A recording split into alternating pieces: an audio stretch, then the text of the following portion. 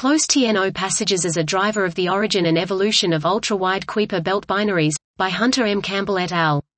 Within the dynamically cold low-inclination portion of the classical Kuiper belt, there exists a population of weakly bound binary systems with a number of unusual properties, most notable of which is their extremely wide orbital separations, beyond 7. This was Close TNO passages as a driver of the origin and evolution of ultra-wide Kuiper belt binaries, by Hunter M. Campbell et al.